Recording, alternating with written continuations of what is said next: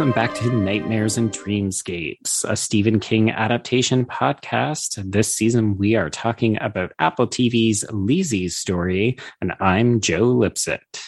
And I'm Terry Bernard, and I've been meaning to mention the stupid lighthouse in the room for 6 episodes, and I keep forgetting until it became central to the plot. Yes. How can we forget about the lighthouse when... I literally have taken notes every episode, like, what's up with this damn lighthouse? What's up with this damn lighthouse? And I always forget to bring it up. Yeah. It feels like the only other real time we should have maybe brought it up is when it turned on when Darla came in, and that was when Lizzie disappeared and then brought back the plant to try to convince her. I guess it's just, it shows up in the Booyah Moon, and that's where I was like, I made a note. I was like, oh, it's in the Booyah Moon, and I meant to talk about these little things because it definitely. I've been thinking this entire time. This is definitely Chekhov's lighthouse, but what is the point besides it being in both worlds? Is it a double? Because that becomes an issue this episode. Yeah. Before we get too far into it, what do you think about the second to last episode, Joe? No Light, No Spark, episode 7. Yeah, our penultimate episode. I'm not going to lie, Terry. I went into this feeling a little trepidatious because, as we've talked about these last few weeks, it has felt like this series is spinning its wheels a little bit. Not that it hasn't been enjoyable, just that it hasn't really felt like it's advancing. And if there was ever a time for the series to start pulling it out, this is it. And I'm thankful to say that I really feel like this is maybe my favorite episode since possibly the pilot. Oh, yes. This was definitely my favorite episode of the series. Like, I was immediately enthralled from the very beginning. This was a whole flashback focused on Scott that actually really worked for me. Yes. It ties into the present. It ties into Lizzie. It ties into everything. I was in love with the beginning half of this episode. And then I was in love with the second half, where we see things finally starting to come to a head between all of our main characters. And so, yes, I do think the pilot really grabbed me in terms of just setting this really evocative feel to the show. And I really like the episode with Scott's backstory, where we see what happened to Paul. But this one in particular, for me, is the best of the bunch. And I feel this is Stephen King firing on all cylinders for his writing of a scripted television series. Oh, yes. And I will have plenty to say about Mr. King and how very Kingish this does feel when we get to the soliloquy about what Lizzie should call Scott's passing. But we'll get to that. I do agree with you 100%. As I said, it feels almost inevitable because if the series didn't do some of this now, it would have to do it in the final episode, because if not, there's no other opportunities to pay it off. But it does feel like we're actually getting payoff, right? We finally learn what happened to Scott and how he died. We finally get to this confrontation with Jim Dandy, and we finally take him into the Booyah Moon, which is what we've been speculating is probably going to happen for about the last episode or two. And it also feels like this series has retained the things that it was actually doing successfully. So, like, I was happy to see that the humor between the 3 sisters was still really present in this episode. I found it really funny and also really fucking tense. Like, we've got a very direct Silence of the Lambs homage, and it was actually scary, Terry. I was editing last week's episode just before I watched this, and I complained how this isn't the scariest Stephen King story. Like, I wasn't finding it very threatening or very dangerous or very horror-y. And like, when he comes in and he straps on those night vision goggles, I got a motherfucking chill. I just gave myself a motherfucking chill again. You just gave me one. It's good stuff. And Pablo Larraín really stages this confrontation so well that the murky darkness of the barn works in the favor of this plot in really, really great ways. We absolutely have to talk about Pablo Larraín this episode and his cinematographer, Darius Khondji. I don't know how to pronounce his last name. I apologize, Darius. But they have pulled out the stops from the opening scene of this episode with the gorgeous architecture of the theater, theater that he's at, where there's a shot of him walking down the hall, and I'm just like, gobsmacked at how Yeah. beautiful it was and how perfectly staged it was. To yes, this final sequence was absolutely terrifying. It gave me chills. I got chills twice this episode. That whole sequence of the way that everything is perfectly choreographed, the music by Clark, the cinematography of him walking down in the bottom of half of the barn while she's upstairs, the lights go out, the music comes in, the editing between them. Oh, it works so well for me. It's so good. It's so good. And even, you know, I thought when she finally does drag him into the Booyah Moon, I took a look at the clock because the Scott stuff is 26 minutes of this 49-minute episode. So I thought, okay, I don't know how long this is going to take. And when Jim Dooley shows up at the barn, you know, I thought, okay, is there enough time for us to actually get this confrontation? Could we possibly do away with him in this episode? And when she takes him into Booyah Moon, there's 6 minutes left. So it is tight.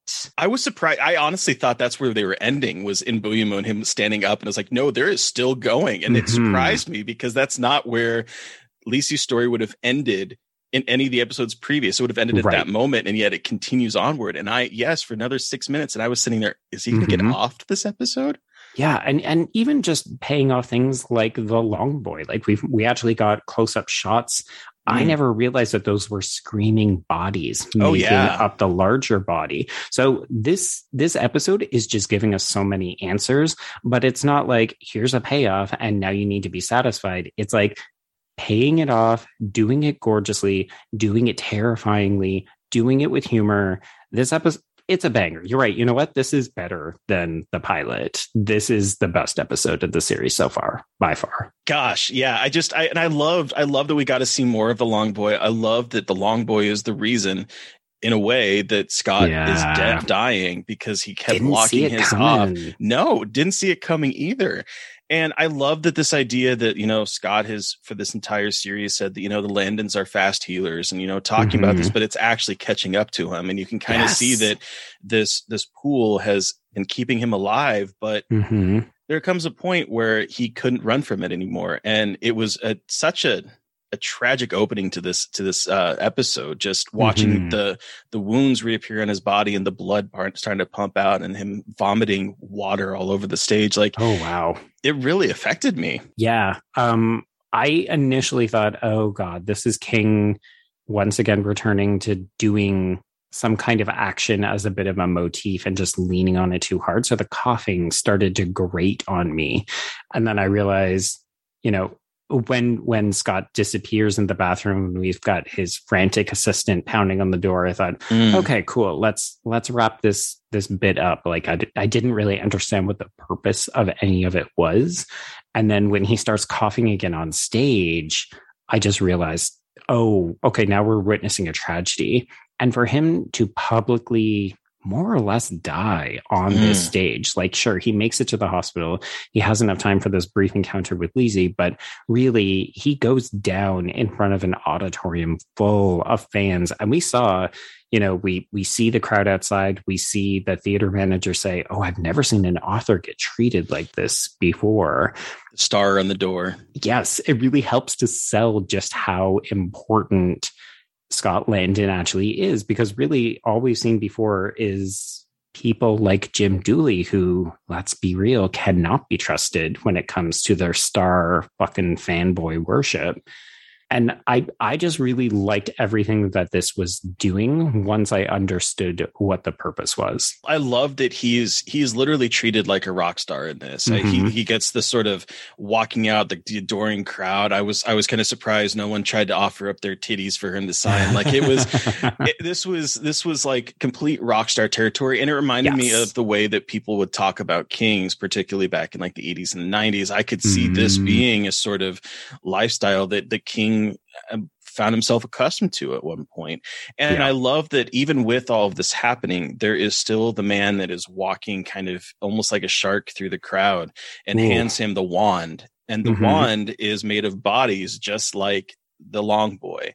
And so there's that moment there where I was like, there's a connection here. And I was wondering how this is all going to tie together. But I loved this opening sequence so much. because of that. Yeah, it's expertly staged and really well shot in terms of giving us a sense of Scott's rock star personality. But you're right, the theater has a kind of majesty to it as well. And that really helps to sell the kind of fantasy life that Scott is accustomed to. And it makes us understand the hero worship that much clearer. As I said, I do think it also lends a certain air of tragedy to what happens to him. Like one of the things that I really took away after he collapses and we get Julianne Moore's Lizzie coming to the hospital, like she gets taken through back entrances because she's like the celebrity's wife. And then she gets into this private hospital room, which looks like it's been designed by David Cronenberg from the 80s with its weird synth lighting in the background. And this room is fucking huge. And I just think, oh, okay, we're really setting a sense of grandeur with regard to this man. Like he is a public figure. And it really then translates into the second half of the episode when we get that telltale line from Julianne Moore about why he never dedicated a book to her and why they had to keep certain things private in order for their marriage to last. And I was like, there it is. There is fucking Lizzie's story. Finally, it's not about Scotland and it is about Lizzie. Yeah. Sorry, that was a lot. That line, that little monologue that she gives is just, it really tied everything together for me, because we've spent the last 6 episodes wondering, why is this called Lacey's story? Why is this called Lacey's story? And she's talking about how Amanda asks, was a book ever dedicated to you? And she said, I asked him not to. And then everything changed once he became famous. And you have to keep a private part to the marriage, a secret part. And if we didn't have that, we never would have survived this rich and famous shit. And I love that line because I do think about it in terms of, I mean, it's impossible to think about this without thinking about Stephen King and his wife, Tabitha. Yes. And I thought about this line and about that kind of secret part and about the need for privacy, because if you have a life where you are literally walking through and being adored by people and you are being treated as if you are fucking Mozart or, fucking Trent Reznor, Nine Inch Nails, you need to have some kind of core that you're keeping to yourself. Otherwise you will get consumed by that. And so that line, the fact that there might be, I'm a little confused as to what Lacey's story is, the physical object of it. Is that something we're going to figure out in the next episode? Yeah. I also had questions because really until Lizzie says her retort, I worried because Amanda says, he whispered something to me. I remembered he said that he had a story, Lizzie's story. And I thought, if this fucking series is going to dial back to Scott wrote a story called Lizzie's Story, and it still comes back to Scott, I'm going to be really mad. And I think increasingly what we're discovering is that Lizzie's story are the events that we're watching unfold. And this is the story of how she comes to find her place within his world, but also how she also discovers her own agency, right? Because she has this man that she has to get rid of. Whether or not this ends up being something like Scott foresaw everything and has typed it out and then she publishes it in the finale. Oh my God. I really hope not. Oh my God, Joe. I think I would be surprised if you literally just said how the series is going to end. Yeah. I would rather it be that she survives this and she writes it. And this is what she publishes and puts out into the world instead. Because, of course, so much of the Dane DeHaan character has been, you're just the wife, you're the extra, you're not a real, like you contributed nothing to You're this. not a poet. He says, he goes on this whole thing about you're not an artist, you're not a poet, you were just sleeping with him. Yep. Why won't you share with the world? And I mean, the one person that she's not going to be sharing anything with is the cop. Yeah. So much for our forecasting that she's going to end up dating that cop, because that is unceremoniously undone here. Hey. Yeah, I kind of figured that this was going to happen the moment that he showed back up. When he pulls back up, you're like, oh fuck, okay, you're done. I just had a funny feeling, and like, well, all right, dude. Was it a bullet? Right? Was that a tingle in the back of your head because a bullet's going to exit it? Because that was unceremonious. That was like, oh, well, you're gone. Yeah. But I love the way it was shot. Hey, where we've got the overhead and we just like hear the shot see the glass break, and then we go kind of through the broken window to see Jim Dooley admiring his handiwork. Yeah. Honestly, everything about this episode felt revitalized in terms of the direction. It felt inspired. Yeah, absolutely inspired. That's a perfect word for it. Okay, so you'd mentioned the humor, and I did enjoy the banter between the sisters again, particularly the we need a code word, and Amanda's like, a safe word like S&M. No, his definition of Randy or sex play was keeping your socks on. There's a really good, just kind of quiet, understated zingers going on here. Even, the obvious, I have to go to the bathroom. Well, you're in the right place. You're an adult. You can just hold it. Darla won't let me. It really gives us some insight into what the relationship is between these three sisters. And it's funny and it's great. And you're thinking, oh my God, these talented fucking actresses. And then it gets scary. And all of a sudden I was so fucking worried I was going to lose one of these amazing women. And then watching them, it was kind of like the episode where we had to watch Julianne Moore get the shit beaten out of her for about 20 minutes, except then it was all three of them, Terry. Oh my God. Yes. When they tackle him, he is punching them. He is headbutting them. He is like, this is like, it's not holding back. He's punching Darla. He's headbutting Amanda. They're rough and tumbling. She's falling over the couch, getting choked. Like it's not holding back, which I kind of appreciated. And I think one of the things that surprised me the most is that I always feel like we're going to pull punches when it comes to actresses of a certain age. Like we're not going to show Julianne Moore get choked nearly to death.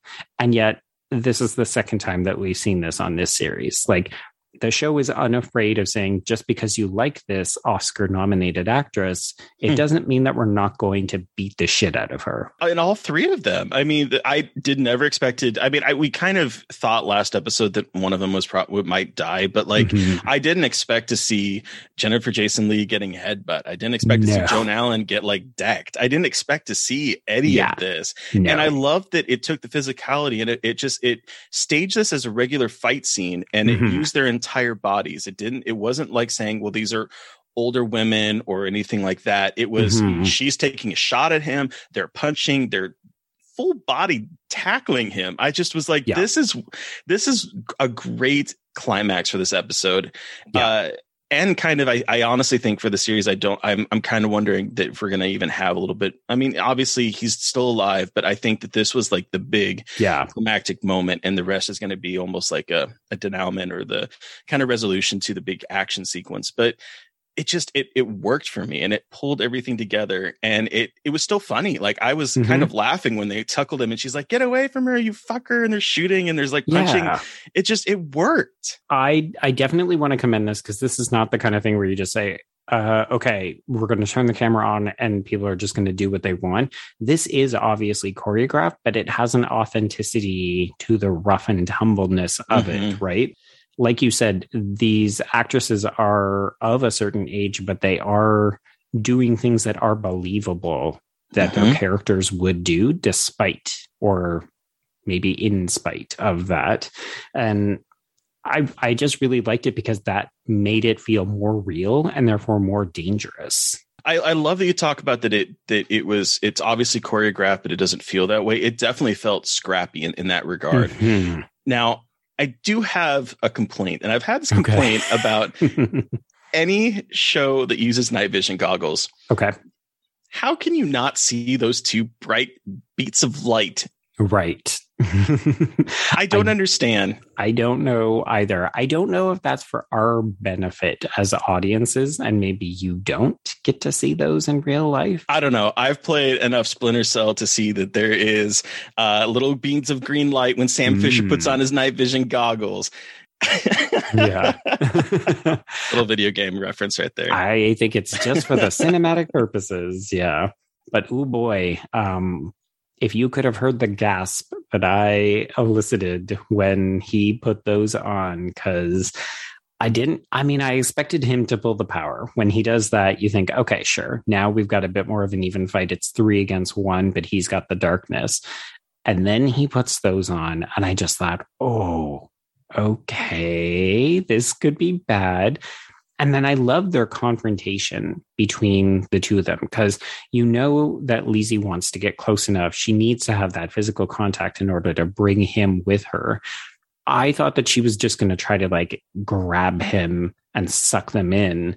But I love the use of the lighthouse as a distraction mechanism. And also just the way that she is no longer willing to take shit from him. Like, this feels like a really great moment of not just agency, but like realization for Lizzie. It worked because, first of all, we get a little bit of exposition in such a climactic way, because she's talking about how he's from Tennessee. Yeah. The guy that shot Scott is from Tennessee. They probably shared a cell together. I'm not 100% sure I like that we're relying on mental illness for this. Yeah. But taking that out and putting it to the side, Right, compartmentalize. Yep. Let's compartmentalize that for a moment. The way that she is egging him on and is insulting him, and it got me worried. I was like, oh, don't do this. He has a gun. He's going to fucking shoot you, because it's obvious that he is there to kill you now. This isn't I'm going to take my books and leave. This is you're going to fucking die. The moment he shot the cop outside, even before the light goes off, it's like this guy is not going to leave here with you alive. Someone is going to be dead. Exactly. And so, like, we are seeing this kind of connection here, and it's tying it all together in a way that is informing his character, also giving her own agency and her coming into her own, as you had mentioned before. Yes, absolutely. And I did like that tying in. Like, again, I think that's such smart teleplay by King, reintroducing this notion that it's not just Jim Dooley, it's not just the guy at the library opening ceremony. These are figures that Scott and Lizzie were encountering regularly, to the point that they actually had a nickname for these kinds of characters. And I really think that it's vital for showing us that this isn't just an isolated incident. And I think it reinforces, again, Lizzie's notion that they had to keep certain things private, because the public figure was having to deal with this kind of scary stuff. And when we originally started talking about Lizzie's story way back in the first episode of this, I had mentioned that, that Stephen King had a couple run-in with people in terms of people breaking into their house, in terms of someone, standing in front of their kitchen holding what he said was a bomb. So, like, this is really tying together all of these events that feels both real in our world and also real for Scott Landon's situation. And it really, as you said, informs the fact that they did need to keep a part of it private to survive the fame and the fortune, yes, but also the people out there that are attracted to that kind of fandom and that fame. So let's talk about what happens at the end of this episode. So they manage to get him into Booyah Moon. I'm not going to lie. The minute she picked up that shovel, I thought, oh, okay. So not a memorial for Scott. No, I took that same note. She left her fucking maniac killing weapon in the Booyah Moon because she had this plan all along. So that was a nice payoff. What did you think of this kind of call and answer?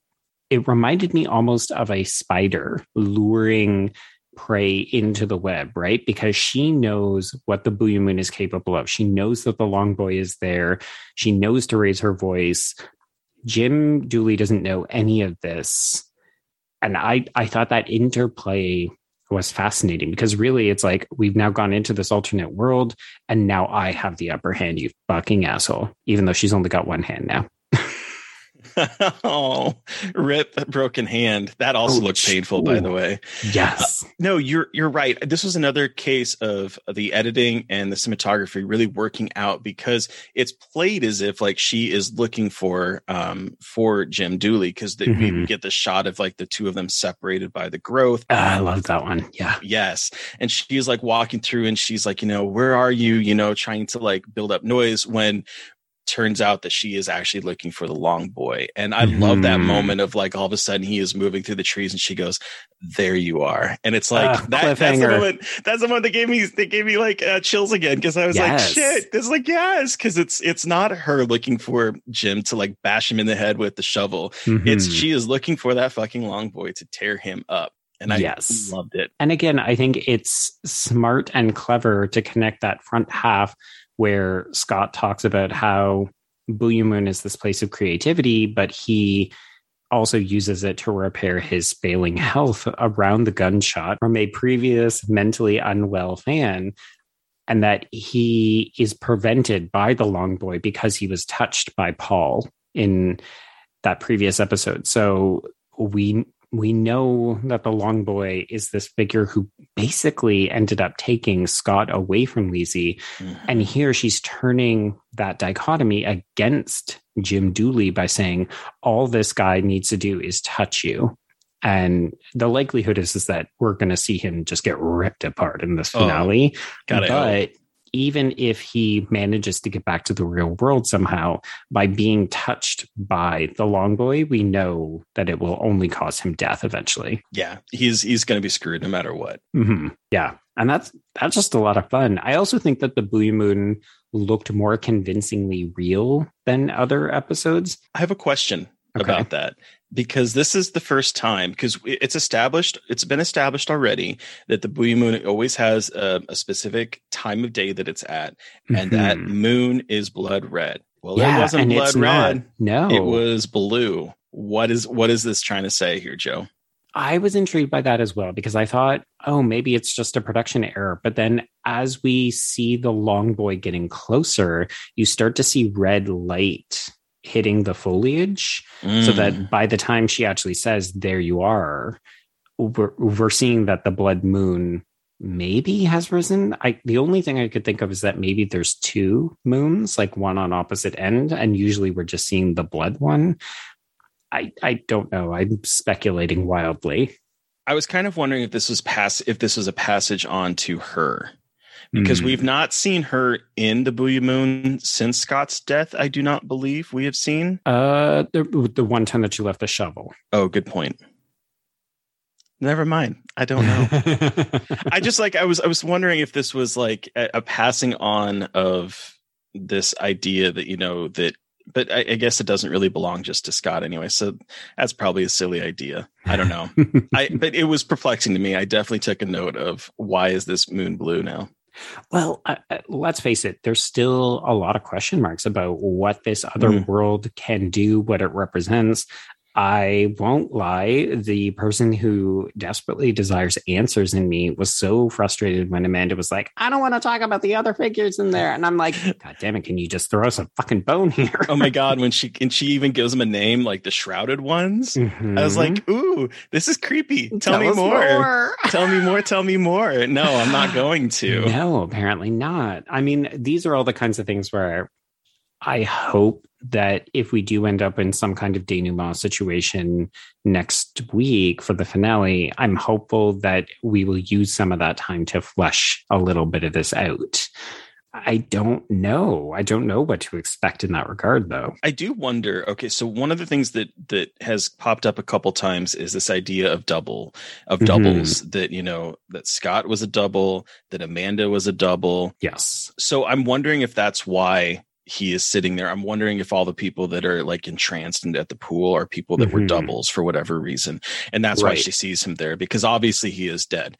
So I'm wondering if that's why we're seeing him there. I'm wondering if all those other people that are sitting there are people that have either A, been stuck there like Amanda was stuck there, or B, have died. And now it's their double lost in this world. I think that's a very safe assumption to make based on the information that we have, and also because I don't know how much more we're actually going to get from this, because at the end of the day, who those people are it's not a priority in terms of what story we're telling specifically with Lizzie and Jim Dooley and the sisters. But as intriguing world building stuff, yes, I would love to know more. If that's as much as we get, I think your reading of it is like spot on. I just was like sitting here like thinking there has to be a reason for it. And like you said, maybe they will, maybe it'll be another exposition dump as she's explaining the world to Dooley before his untimely end. Maybe something like that will happen. But yeah, I don't know. Part of me does want to know, simply because this is a J.J. Abrams produced, thing. And I want to know, are you going to stick that landing? Are you going to connect it to anything too, right? That's all. The other problem with J.J. Abrams is that we may not get answers now, and then we'll get some random throwaway line in a future project that he makes. But speaking of the people who are writing the show, Terry, can we talk about the monologue of death colloquialisms? We absolutely can, because I wrote them all down. Okay, lay it on me, Mr. King. Do I say you kicked the bucket? Do I say you popped off? Are you eating a dirt sandwich? Are you riding the mystery train? That was my favorite. I like that one as well. Did you bite the big one? Pop your clogs? Bought the farm? I don't know. What do I say? What do you say, Joe? I have heard dirt farm in real life, and I think it's kind of rude. I think it's amusing. It feels very King to me. Oh, yeah. But I think it also is a really nice segue into her complete emotional breakdown. We see her upset at the hospital, and then we see her doing this kind of mass cleaning out of the office, which in my sort of like compartmentalized mind, I just thought, maybe now isn't the best time to be doing this. Maybe just wait to start throwing away whole sections of your husband's like carefully curated office. But yeah, I think this episode on the whole is a really great showcase for Julianne Moore. And I think in particular for getting us to sympathize with an occasionally unsympathetic character, that transition into kind of glib, how do I fucking address the idea that you have just left me? What do I call that? To then utter emotional breakdown as she just begins to cry. I actually found it very moving. This whole sequence from him telling her that I was lost in the dark and you found me, to the funeral shot, it's like following her through the funeral, over the funeral, and then following her through the memorial afterwards, or whatever. I don't know what you call it. The wake afterwards, when no one seems to be paying attention to her. They're all having their awkward conversation. Even Darla looks at her, but then turns away and looks, and she is by herself in her grief, moving through these crowds with us, Terry. With us. It's us and her. That's why I was like, oh, this is Lizzie's story, right? It's us sharing this moment with us, and her seeming to address us every time she looks back. Are you still following me? Are you still here with me? Are you here with my grief? Do you see? Yes. Do you see why it's been so hard for me to look at the Booyah Moon, to think about all this other stuff, because this is real fucking life. Yeah. And it's that moment then followed with, her smashing the typewriters, throwing them away. Oh. You hear them crunching as she is just throwing them away. Care. Yeah. These symbols of the things that cost her the person she loves the most, right? His writing equipment, his books, his fucking boats. His fucking boats. Yeah, that whole sequence, and then followed up with the monologue about the mystery trains and all that kind of stuff. It actually really worked for me. And then yes, it gets a little bit of a writerly where she says no light, no spark. I don't know if anyone in real life is going to be standing there saying that, but it felt like a perfect encapsulation of what had just happened in the way that King is able to write. Yeah. And this, I imagine, looks really good on paper and is a little bit harder to play out in real life. But again, I think it foreshadows when she is baiting Dooley in the Booyah Moon, and she's reiterating this isn't coincidence, this is real life, this is Ruff the dog. I thought, again, this is like, it's smart and it's calling things back. And yes, it's ridiculous, but in the right kind of Stephen King way. Yes. And I do think that there is like a connection here. If Scott is giving her a gift at this very end, it's the fact that she saved him, regardless of how he, ended up dying. She saved him. He tells her that. And now, in a way, it's his life that is saving her now. And so there is a nice little bit of like, cross section here as things are coming together of like, you saved me. Now it's my turn to give you the tools so that you can go save yourself and live a life. Yes. Without the policeman. Yes. Okay. So we have one episode left. We do. what the fuck is going to happen in this finale, Terry? Oh boy. Dooley's going to die. He's going to get, hopefully, as you said, torn apart by the long boy. I want to see bodily harm inflicted on this pain. Asshole. I want to see pain on Dane DeHaan. Yes. I think we might get a little bit of closure with the Booyah Moon, and I think somehow we're going to hopefully get this idea of what Lacey's story is, whether that is she keeps the story to herself, whether that is she becomes the writer and she continues on as like a writer in her own regard. I want to see her succeed. I want to see her be able to hold on to Scott, but also become her own person. Yeah. So I'm hoping that's what we're going to see. What about you? I mean, you took the words right out of my mouth, because that's basically what I'm hoping for as well. I'm intrigued, if only because I know that this next episode is full length. It's one of the longer ones since the midway point of this season. But I also feel like we've run out of flashbacks, because really these last couple of episodes have been very heavily dominated, almost to the halfway point, by these significant flashbacks. And I feel like we now have to live in the present day, unless we get, kind of cutesy reminders of her life with Scott and how she is going to move forward beyond them. I guess the only other thing that I'll add is that it felt like a bit of an Easter egg that she does ask Amanda what the significance of the yellow cardigan sweater blanket is. And I wonder if we're going to figure out where and how that came to be and why it was so important to Scott. I don't think it's not huge, but I was like, why are we bringing this up now? It's a dangling plot thread that I'm hoping that, since, like you said, they bring it up, that they kind of stitch that back together and make another Afghan out of. Yeah, just stitch it up. Stitch it all together. Looked really comfy. It does. It looks delightful. If I could buy a tie-in, I would. You hear that, Apple TV? We want to buy Scott Landon Afghans. There we go. Yes. Thank you. Mustard is not my color, but I would wear it happily. You would rock it. All right. Well, Terry, if people have guesstimations, or if they want to talk more about what the significance of the non-blood moon could be, how would they get a hold of you? You could reach out to me on Twitter at Gaily Dreadful. And Joe, if people want to know what your safe word would be, and if it is green lawn, how can they reach you? It is actually socks on, but you can find me at... So vanilla. So vanilla. But you could find me at B Stole My Remote, and that's the letter B. And so this wraps up another episode of Nightmares and Dreamscapes.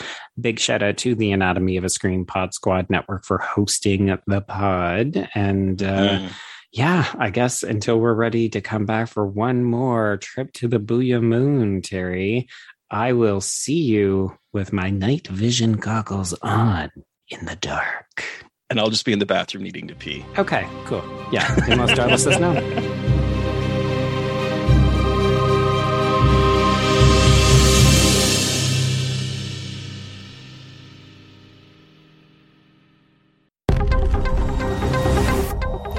Scream Pod Squad.